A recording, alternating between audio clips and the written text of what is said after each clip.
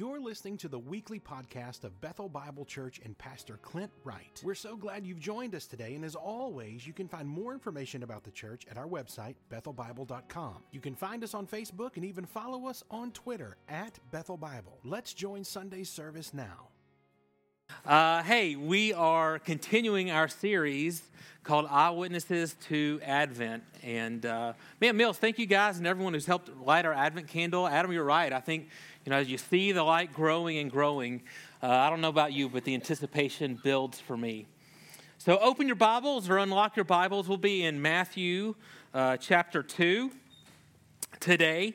And I don't know about you, but in the Christmas season, one of the biggest parts about Christmas for me is the Christmas music. All the different songs that we sing, and we sang some of them today. In fact, we sang one, Joy to the World. That's a classic. It's one of the most popular ones. And it's got a very interesting history. So Joy to the World was written by a guy named Isaac Watts. And it's one of about 750 hymns he would end up writing over his lifetime. And so Isaac Watts, he became known as the father of the English hymns. But when you find out about his life, you find out it's really unlikely that he would ever become famous. And so his family, he grew up in England, and his family was what they politely called back then nonconformists, okay? And so that meant that they were a Christian family, but they didn't really jive with the rest of the culture. And so they didn't participate with the Church of England. And in fact, his father was put in jail twice for his nonconformist views. And Isaac, he grew up and he became a pastor, and then he began writing music, but he wasn't celebrated. He was actually kind of a black sheep, especially when it came to his music. And so, y'all, I know this may be hard to believe, but apparently back then, people had really strong opinions about what kind of music should be played in church. Can you believe it? And so back then, most of the music, it was really mostly psalms, maybe a few other scriptures, kind of put to this monotonous, steady, repetitive beat. And Isaac, he began to kind of be disillusioned with. In fact, he kind of hated this dull, emotionless worship. And so what he started doing was adding poetic verses, adding these different melodies to his songs. And for that, he was called a heretic. He was publicly opposed by many, many, many people. And on top of that, y'all, apparently he was kind of ugly. I know. It's historical fact. Listen to this. So he never married. But he got really close one time. There was a young lady named Elizabeth Singer who fell in love with him remotely. And so just by reading his poems and his music, and they began writing letters. It's what they did before, like Twitter and all that stuff. And so they wrote back and forth. And in fact, finally, she proposed to him before even meeting him. And they became engaged. But then the day came that they finally met, and she retracted her offer. It gets worse, y'all. Listen to what she said. She later wrote, Isaac Watts was only 5 feet tall, with a shallow face, hooked nose, prominent cheekbones, small eyes, and death-like color. I admired the jewel, but not the casket that contained it. That's throwing some shade, y'all. I didn't know they wrote like that back then. So poor Isaac, He's an outsider. He doesn't look right. He doesn't act right. He doesn't think right. And he sure doesn't sing right. And he wrote this line. He wrote this line in Joy to the World that I think only an outsider like Isaac could write. And this verse has been ringing in my head all week. No more let sins and sorrows grow, nor thorns infest the ground. He comes to make his blessings flow, far as the curse is found. Far as the curse is found. Jesus came to bring blessing as far as the curse is found. Is that true? Y'all, that's a long way. Think about it. Of course, the curse he's talking about is sin and death. Death. The most universal thing, the thing we all have in common with anyone that's ever lived. And really, to all sin, think about all the sin, all the injustice in the world. Think about the worst person you've ever heard of. Now, don't look around. People know they're thinking about you. Can Jesus really bring blessing there? Christmas time, there's a lot of festivities, and I think most of us agree, most of the world agrees on some level that Jesus, he's good. But I think deep down we're a little suspicious. Surely there's some places Jesus can't go. To the people who have done that, or maybe, just maybe, to my own failure, doubt, and disbelief. There seems to be some dark corners of hopelessness in our world, even in our own hearts sometimes. I think this is why Matthew starts his gospel the way he does. In a completely unexpected way, in a way that makes no sense compared to the rest of his gospel. So Matthew, his gospel is written to Jews and for Jews, and really about Jews. It's to prove that Jesus is the Jewish Messiah. He's the Davidic king. He's the seed of Abraham. Yet, the first people we meet, besides Jesus and his family, so we meet them in chapter 1, after them in chapter 2, the first people we meet, the first central characters, are not Jewish. And in fact, they are as un-Jewish as you can get. They are the nonconformists. It's Magi from the East. And for Matthew to focus on these guys, he has to have a purpose. He's trying to tell us something, and it's this. If Jesus can reach these guys who don't look right or talk right or think right, he can go anywhere. As far as the curse is found. So let's look at the wise men this morning. We're going to look at who they were, what they saw, what it meant, and what they did. Matthew chapter 2, verse 1 through 12. Now after Jesus was born in Bethlehem of Judea in the days of Herod the king, behold, wise men from the east came to Jerusalem, saying, where is he who has been born King of the Jews? For we saw his star when it rose and have come to worship him. When Herod the king heard this, he was troubled, and all Jerusalem with him. And assembling all the chief priests and scribes of the people, he inquired of them where the Christ was to be born. They told him, in Bethlehem of Judea, for it is written by the prophet, and you, O Bethlehem, in the land of Judah, are by no means the least among rulers of Judah. For from you shall come a ruler who will shepherd my people Israel. Then Herod summoned the wise men secretly and ascertained from them what time the star had appeared.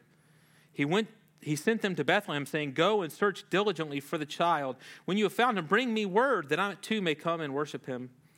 After listening to the king, they went on their way, and behold, the star that they had seen, when it rose, went before them until it came to rest over the place where the child was.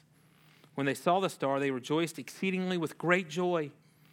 And going into the house, they saw the child with Mary, his mother, and they fell down and worshipped him. Then opening their treasures, they offered him gifts, gold, frankincense, and myrrh. And being warned in a dream not to return to Herod, they departed to their own country by another way. Now let's talk a little bit about who they were. Now, guys, I got to show you something. So I'm going to show you the gift my kids gave me last Christmas, y'all. And my kids, they think they're funny, okay? So this is what I got last Christmas. This is a onesie Grinch costume. Now, I'm going to ask Josh Mills to come model it for us. Josh, if you know. I'm not going to put this on because it's roughly 1,000,000 degrees in this thing, and I feel like you'd have a hard time taking me seriously. But we do have a picture, I think, of the Grinch in action. I said, if I'm going to be the Grinch, I'm stealing all the presents. They didn't see that coming. I have this because I got to play the Grinch a little bit, guys. I'm sorry. But in order to be true to the text, I'm going to have to ruin your manger scenes and many of your favorite Christmas hymns. I'm so sorry, but it's in the Bible. So there's this Christmas hymn we all love, We Three Kings. Y'all, 2 out of those 3 words are wrong, okay? First of all, we don't know that there were 3 kings. There were 3 gifts, but there were most likely more than 3 of these wise men. So also, they weren't kings. They were, the Greek word is magi, or you'll hear them called wise men. And so, also, guys, your manger scenes are lovely. They're great. Keep them up. Don't move them. They're great. Your manger scene is my favorite manger scene, okay? But the wise men don't belong there. And so we kind of have this depiction, and it's the whole gang, the shepherds, the angels, the wise men, they're all there together. Actually, what happened is these wise men show up afterwards. Jesus may be as much as 2 years old by the time these magi show up from the east. Okay, Grinch time over, all right? Let's talk about who they were. So they're magi, but don't think David Copperfield. They're not showing up doing tricks for Jesus' birthday party, okay?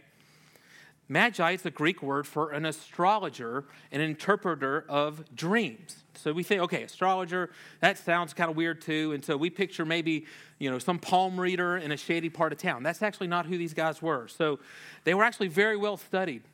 They were the Ivy League. They were the scientists in their culture. They had the best wisdom of the world.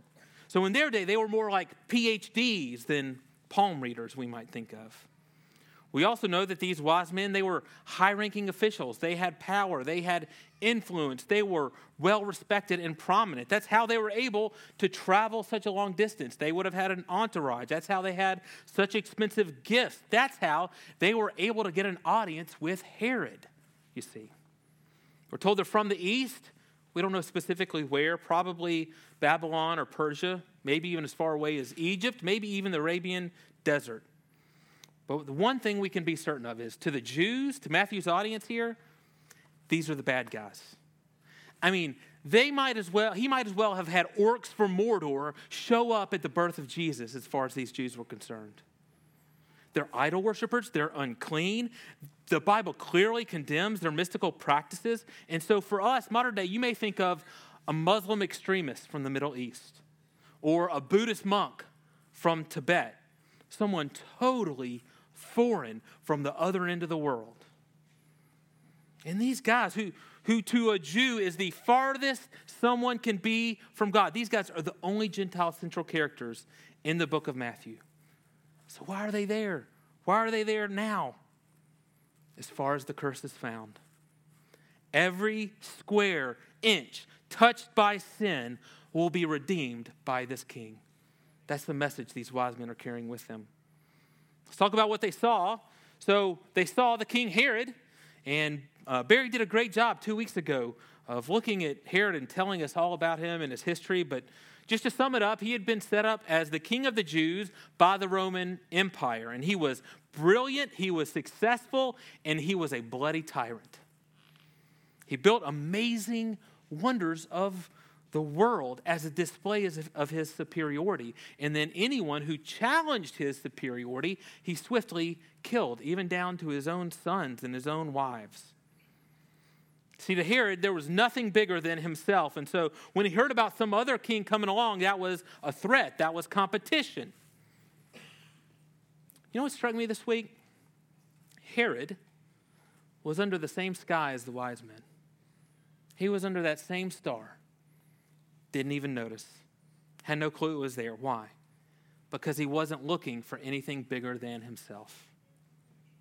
But the Magi saw something in the sky. The Magi saw the star. And we know there's some history behind this. We know at the time Jupiter and Saturn actually came together for an event that in the sky that looked like a very bright star. We even know the dates. It happened on May 29th, October 3rd, and December 4th.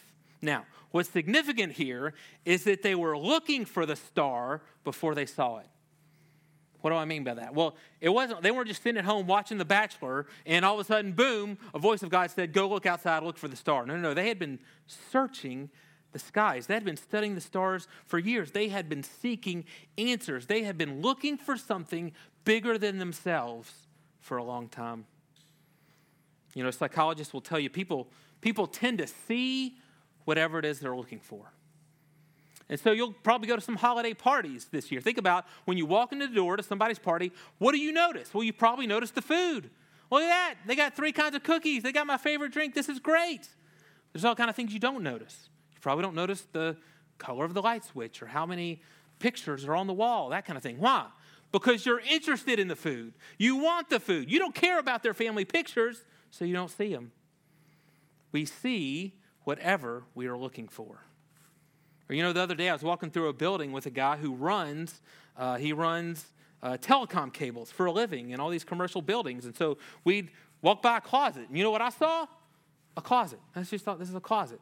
Well, he walked by and he'd be, well, that's the T84 flux capacitor in there. I don't know. I'm making stuff up. But he had spent his life studying these things. And so he saw things that I didn't see. He knew how to look for them. These guys had been studying stars for a living. Now, why spend your whole life looking up, studying what's up there? They were looking for something bigger than themselves. See, there's a reason we call the sky the heavens, right? Back then, to study the stars was to study the biggest, most distant, most profound thing that humans can see with their eyes. It's even true today, even with all of our scientific understanding, we think we got it all figured out. Go listen to an interview of any astronaut, anyone that's been in space and looked down on the earth as just this little blue ball. They almost all say the same thing. They say it makes you feel so small. Even the most atheist among them will say it just makes you feel like there's some power, some force out there so much bigger than me. And so these magi, listen, there's probably a whole lot wrong with their theology, but they got one thing right. I'm not the biggest thing in the universe. There's something out there directing these stars, and that someone, whoever it is, he is doing something new. And so they were willing at great cost, great effort, over a long period of time to seek this thing out, whatever it may be. So what are you looking for? Listen, I can promise you this morning, if you aren't looking for something bigger than yourself, you'll never see it. You'll never find it. So, maybe you're here today. We probably have some today that you'd say, hey, there was some point in my life where I used to believe a lot more than I do today. Well, I would ask you, is it possible that God is still working, but you've stopped looking? You're like Herod. You're under the same star, not even noticing. His blessing is flowing as far as the curse is found, but all of your attention is down, not up. All of your attention is on your own kingdom and nothing bigger. Or you know what? Maybe you're here today and you say, I don't believe. But you've noticed some things here and there lately. Maybe it's not a star, but maybe it's something you can't explain. Or maybe it's just some inner dissatisfaction or restlessness in your own heart. Have you been willing to go on the journey like these wise men? To make yourself uncomfortable in order to seek out something bigger than yourself? Well, as we seek something bigger, there's something we have to realize here in the text. There's something we have to realize about the star. See, the star was important. The star was enough to tell them something, but it wasn't enough to tell them everything.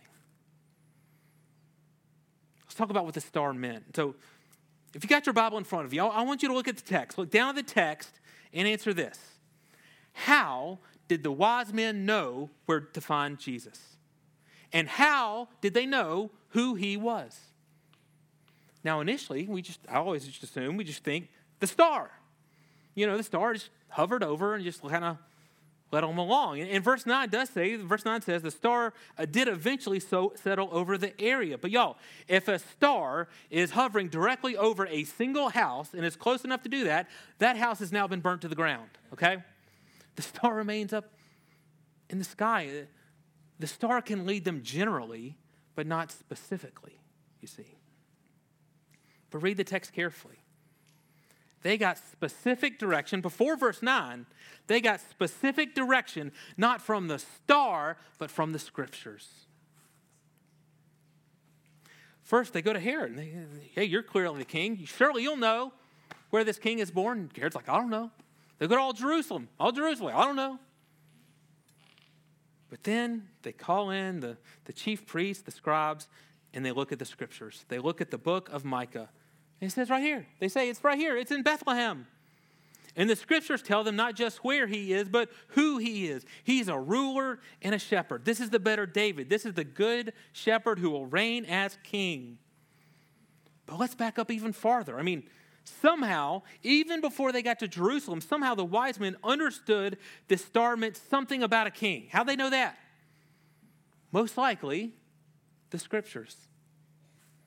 See, we have all these Old Testament books like Ezekiel, Daniel, Isaiah, Jeremiah, all written to Jewish people in exile in the east, where these magi are coming from. And since These magi were some of the most educated men in the world. They very likely would have studied these Old Testament scriptures. And in those scriptures, you found prophecies like the one from Balaam. Now, Balaam, y'all, get this, was a magi from the east. He was a kind of a seer, an interpreter of dreams, a well-known magician. And so a guy named Balak, who's the king of Moab, he calls on Balaam to come. He says, hey, I want you to come and I want you to curse Israel for me. Balaam's for hire. He says, no problem. But on the journey, an angel appears to him. And the angel says, don't you dare. You're not going to curse Israel. You're going to bless Israel. And so Balaam issues 4 oracles. The fourth, the last oracle, it's a messianic prophecy for the future. You can read it in Numbers 24. He says, I see him, but not now. I behold him, but not near. A star shall come out of Jacob, and a scepter shall rise out of Israel. So in Numbers, you get a magi from the east prophesying about a star that will signal a king in Israel. And we have passages like Isaiah 60 that says, nations will come to the light of God's people, and they will come bringing riches and gifts for worship. Isn't that amazing? In Matthew, the first people we see are men from other nations who see a light and bring gifts to worship their king.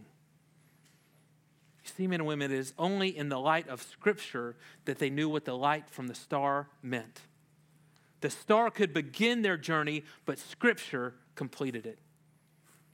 Tim Keller said it this way. He says, the whole purpose of the passage, the point Matthew is trying to make, is that their worldly wisdom told them they needed a king, but it could not tell them how to find the king. It's the same with you. Listen, this Christmas, you will not know who Jesus is apart from the Scriptures. Not from songs, not from traditions, not candles, not even profound experiences or your own intellect, not even from a star in the sky. All of those things are what we call general revelation, and God gives them to us. They're a gift from Him, and they have a purpose. They let us know that we need a king. But it takes special revelation. That's the Bible, that's the Scriptures, to tell us how to find this king, to tell us who He is. So if you're going to know God, if your kids are going to know God, it is because we find out who He is in the Scriptures. And you may say, okay, which parts of the Scriptures? All of it. From beginning to end. Men and women, every single detail in the Bible is given to us to lead us, just as it did the Magi, to the feet of Jesus. So what the star began, the Scriptures completed and led them to Jesus. But what did they do when they found Him? Let's talk about what they did. There's really 3 different reactions in this passage. The first is hostility from Herod. And again, we talked about that 2 weeks ago. The second is indifference from the religious leaders. And y'all, this group terrified me this week as I thought about this. So they were the ones that quoted the Scriptures about Jesus. They knew the Word, and yet they did absolutely nothing about it. Think about this. The Magi are willing to travel halfway around the known world. But for these chief priests, these scribes, this is happening in their own backyard. Yet they're not even interested in going to see it. You know, it's a dangerous thing to know the Word and do nothing about it. And here's why it's dangerous. This reaction of indifference, it's temporary. You won't stay indifferent forever. See, later, as Jesus grows up and He demands that they acknowledge Him as Lord, and as He exposes their need for grace, their indifference is going to turn into the same hostility that Herod had. And they will succeed where Herod failed. These same chief priests who were indifferent to Jesus in Matthew 2, they are the same ones who will be shouting, "Crucify Him," 20 chapters later.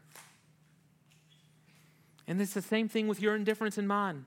It will eventually grow into hostility. This baby is the king, and there will come a time when He demands to be acknowledged as such. C.S. Lewis said this. He said, Christianity, if false, is of no importance. if true, is of infinite importance. The only thing it cannot be is moderately important. Jesus will not allow himself to be moderately important in your life. So there's a third response. The response of the Magi, worship. In fact, the Magi only say one thing in the passage. The only thing they say, where's the king? We are here to worship him. That's the only words we get from them. In verse 10, it tells us when they find him, they rejoice exceedingly with great joy. Now, y'all, that's some next level celebration. Matthew could have just used one word. He could have just said they were happy. They rejoiced. No, he uses 4 words to record their absolute joy. You could just translate it. They were very, very, very, very, very, very, very, very excited about this king. So, y'all, what Matthew shows here, it's more than just a, yay, we found Waldo. Yeah, we can stop walking. My feet are tired. It's even more than some religious pilgrimage. We found some new truth to tickle our ears. Us wise men can be a little wiser now. This is the fulfillment of the quest of their lives. They had found their king. They had found more than a star. They had found the one who controls the stars. And so the only reason these pagan wise men would worship this baby is if they realize this is what we've been looking for our whole lives. And the gifts they brought, they tell us what Jesus meant. These are extravagant, expensive gifts reserved for kings. They bring him gold. All throughout the Bible, gold is associated with royalty. In fact, you go read 1 Kings 10, and it wants to tell us how wealthy and rich King Solomon was. It mentions gold all the time. 10 times in 7 verses, it tells us how much gold Solomon had. And again, that's part of Matthew's purpose here. Is his primary purpose is to show that Jesus is king. His genealogy in chapter 1 is solely focused on the fact that we should worship Jesus as king. And now in Matthew 2, we see him as a baby receiving the gifts of kings. Frankincense, it emphasizes his deity. So you'll see frankincense all over the Old Testament as well, over 100 times. And almost always, it's referring to worship, to offerings to God. It's their way of saying this Jesus, he's not just the king of the Jews. He's the king of the stars. He's the king of the universe. He's the king of me. He is God and deserves to be worshiped as such. And then there's myrrh. Myrrh is a perfume. Sometimes it's combined with wine to make an anesthetic. And it's almost always associated with dead bodies. Myrrh shows up 2 more times actually in the Gospels. We'll see it in Mark 15. As Jesus is dying on the cross, Mark says they offered him wine mixed with myrrh. But on the cross, he doesn't take it. He refuses it. So this king who on the day of his birth, he's presented myrrh in a cradle. One day, he is going to reject myrrh on a cross. And then we see it in John 19, when Joseph of Arimathea, when he's preparing Jesus' body for burial. And he uses myrrh on his body before placing the body of this king in a tomb. So I couldn't help but think, myrrh seems like a bad gift. It seems like giving someone a coffin for Christmas. But the testimony of Scripture from the very beginning is that this Jesus is born in order that he may grow up and die. And you say, what? Why? Why would God send his son? Why would God send a king, crown him king, just to die? To bring his blessing as far as the curse is found, even through death itself. See, it's not just men and women. It's not just that God is going to Persia or to Babylon or some part of the earth that we can't imagine going. He is going into death itself. Galatians 3:13 says this. It says, Christ redeemed us from the curse of the law by becoming the curse for us. For it is written, cursed is everyone who is hanged on a tree. Men and women, this baby, this king, he doesn't say, okay, I'll just get near your curse. I'll view your curse from afar. I'll stand next to it. No, he says, I will become your curse for you. And this Jesus, this baby, he's going to grow up and he's going to live a perfect life. The life you and I could never live. And then he's going to die your death for you. Even though he had no sin, he had no penalty to pay, he became your curse for you. And his body will be prepared with burial, with myrrh, and he'll be placed in a tomb. Dead, your death. But he doesn't stay in that tomb very long. After 3 days, he is going to rise again. He is going to rise out of that grave, having achieved victory over the curse. And this is what you can know this morning. You can know if Jesus can go to the grave and then come out the other side, there is no hidden corner in all creation or in my heart where the curse can hide. He is retaking every square inch of ground that sin and death has cursed and tried to claim. No exceptions, no exclusions, as far as the curse is found. And when you, like these magi, like these wise men, when you see Jesus for who he is, listen, you're willing to search for him as long as it takes. Travel as far as you need to travel, no matter the cost. And when you find him, you rejoice exceedingly with great joy. You bow before him and you gladly give him all you are and all you have in worship for your King.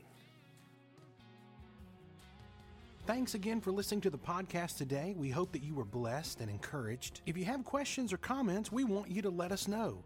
Simply send your thoughts to questions@bethelbible.com. Thanks for spending time with us, and be sure to join us next week on the Bethel Bible Podcast.